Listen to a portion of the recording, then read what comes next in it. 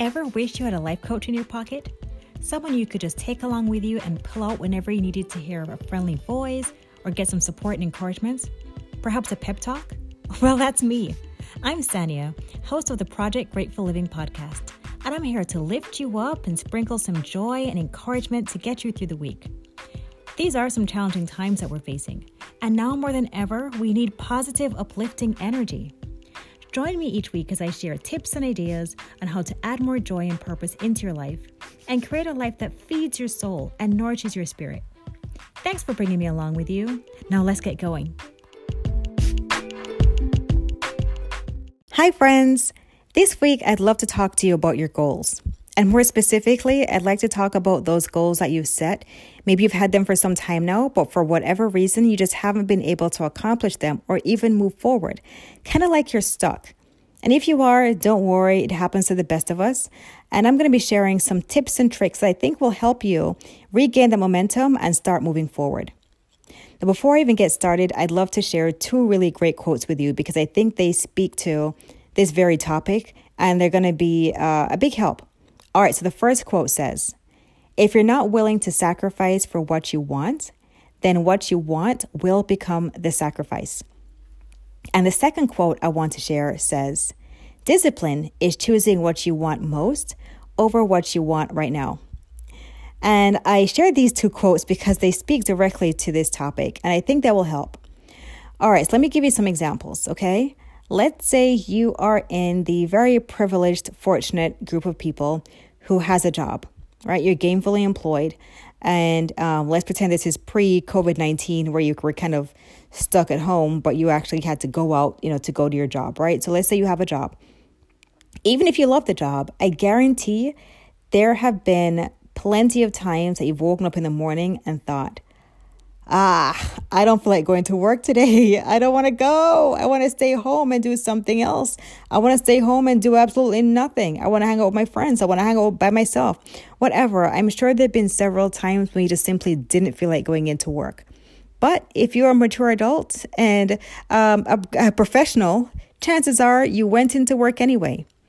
Now, let's say you get to work and you're thinking, I'm busy enough. I've got enough stuff going on. But they've created some kind of special project and surprise, surprise, they want you to be a part of it, which now increases your workload. Once again, guaranteed, if you're a professional adult, you're probably going to take on that extra workload. Even if that means staying a little late, coming a little early, or like losing some or all of your lunch break to get the job done. That's kind of just what we do. It's kind of built into the culture of pretty much most workplaces nowadays. Now, here's a strange thing. This is like your regular job, right? But when it comes to your passion, something you just want to see manifested, we tend to have a much different approach. So let's say I want to write a book. It's my goal. I've always wanted to write this book. I might wake up in the morning and say, gosh, I just don't feel like writing anything today. I have a show on Netflix that I really like, and they just released a whole new season. So I can sit at a computer and try to write something, even though I'm not really feeling it. Or I can lay on my couch and just be entertained for the entire day. I kind of want to lay on the couch, right? It happens to all of us. But here's the kicker, guys. And the response to this, the answer of what you need to do is so simple. It's not easy, but it's so simple. Do it anyway. Even if you're not feeling it. You're not feeling the creative juices flowing? That's all right. Get your laptop out anyway. Sit there. Get your hands on that keyboard and start typing something, anything, your stream of conscience, doesn't matter. Let's say you need to work out and you're thinking, I'm not in the mood. Start working out anyway. Whether it's going to the gym or doing your own fitness routine at home or wherever you are, make it happen. There is no secret sauce here. Just because you're not feeling the goal doesn't mean it's no longer the goal. Doesn't mean you don't want it, right? Because a lot of times people will say, gosh, like if this was my true goal, surely I would feel fired up all the time. Surely I would want to do it all the time. And the fact that I don't, maybe I need to go back to the drawing board and start over. Guys, I don't think you do. Yeah, there's some situations where maybe you do, but in general terms, probably not. Just because you're not feeling it doesn't mean it's not the right goal. It just means you're not feeling it. It's not that complicated. And because you're not feeling it doesn't mean you shouldn't do it. No, do it anyway. It's not that complicated. Treat it like it's your job and get it done. Okay, so let's stick with that same theme of your favorite show is on Netflix or you're trying to write a book. Here's another tip. Sometimes you're sitting there, you know that there's something you want to do or should do to help you manifest your goal, but this temptation comes in. The show is on TV. A friend has asked if you want to hang out, or you've got like an ice cream or some kind of not so healthy snack in your refrigerator, even though you are trying to lose some weight. What do you do in that scenario? I found personally, vision boards are so helpful. Now, if you don't have a vision board or you're not sure what a vision board is, head on over to my blog at projectgratefulLiving.com, and I'll kind of walk you through how to create a vision board. However, for the sake of this podcast discussion, I'll give you the Cliff Notes. A vision board is a physical representation of something that you want to see manifested in your life.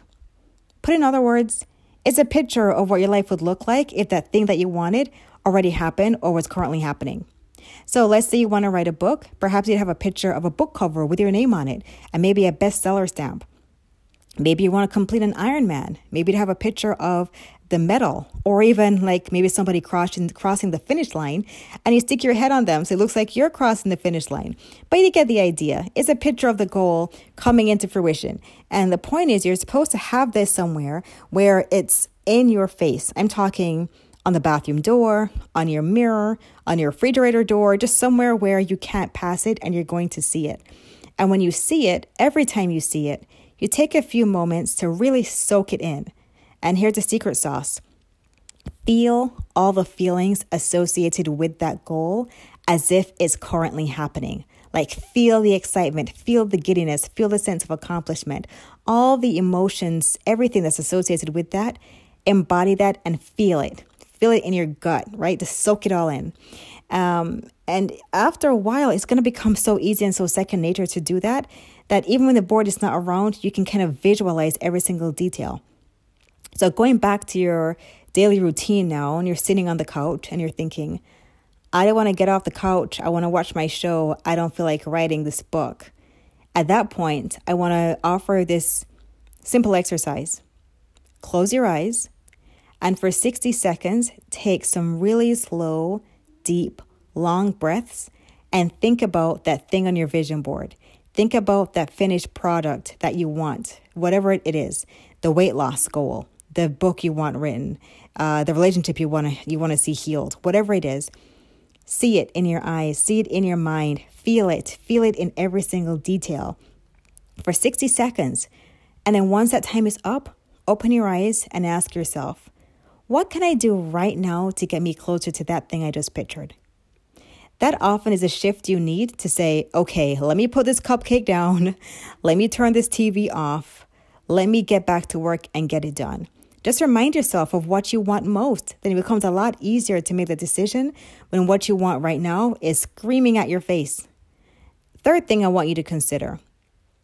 As hardworking as we are, as intense as we are, at the end of the day, we are just human beings. We're not robots. We're not machines. We're going to need some time off sometimes, you know? There are going to be days when you're not feeling it, you're not in the right headspace, and you simply need a break. And that's okay. Just because you take a day off is not a reason to beat yourself up and start feeling inadequate or like a failure or like you're not capable. Just give yourself a day if you need it. You know, if you're not well, by all means, whether physically or emotionally, you need to partner with a trained professional in that field, whether it's a doctor, your therapist, and get the appropriate time off that you need, the appropriate treatment plan that you need. But if that's not the case for you and you're simply just having an off day, kind of upset about something, you have a lot on your mind, maybe you have family in town, you just want to kind of spend some time with them, maybe, whatever it is, right? It's okay to give yourself a day off. It's okay. You can't be on every day. It doesn't make you a failure. Actually, it's okay to take 2 days off. Now, here's the kicker, though. Don't take more than 2 days off from your goal. Once you take more than 2 days off, you start running that territory of losing momentum, and it becomes significantly harder to get back on track. So if you have committed to working out every day, sure, give yourself a day or two off, but no more than 2 days off in a row. If you tell yourself you're going to write a page a day, no problem. Take a day off if you need to, but not more than 2 days in a row. Let that be your rule of thumb. I'll take a day off if my body, my mind, my spirit really needs it, but I'm not going to take more than 2 days off. unless there's some, overreaching medical reason for it. But regular run-of-the-mill times, I'm not going to take more than 2 days off. Okay? So guys, let me just recap. If you take anything away from this podcast at all, just remember, number one, just because you're not feeling it doesn't mean it's no longer important. You're just not feeling it. Don't overthink it. Just do it anyway. Treat your goal like a job and make it happen. Number two, have a picture, a visual representation of the thing you want to see manifested somewhere where you can see it every single day. So when that temptation starts knocking at your door and you feel like you're being steered away from your goal, you can remind yourself and all the emotions that come with it of that thing that you want most, that thing you want to see manifested. Keep that front and center, and that will keep you on track. And number three, self-care is a critical part of any success. If you are not taking care of your mind, your body, your spirit, you won't be able to accomplish anything that you want to see happen in your life. So if you need a day off, you need 2 days off. Take it. Be patient, be kind, be gentle with yourself. But it's important that in order to maintain momentum, you don't take more than 2 days off in a row, because then you have a big challenge in getting back on track.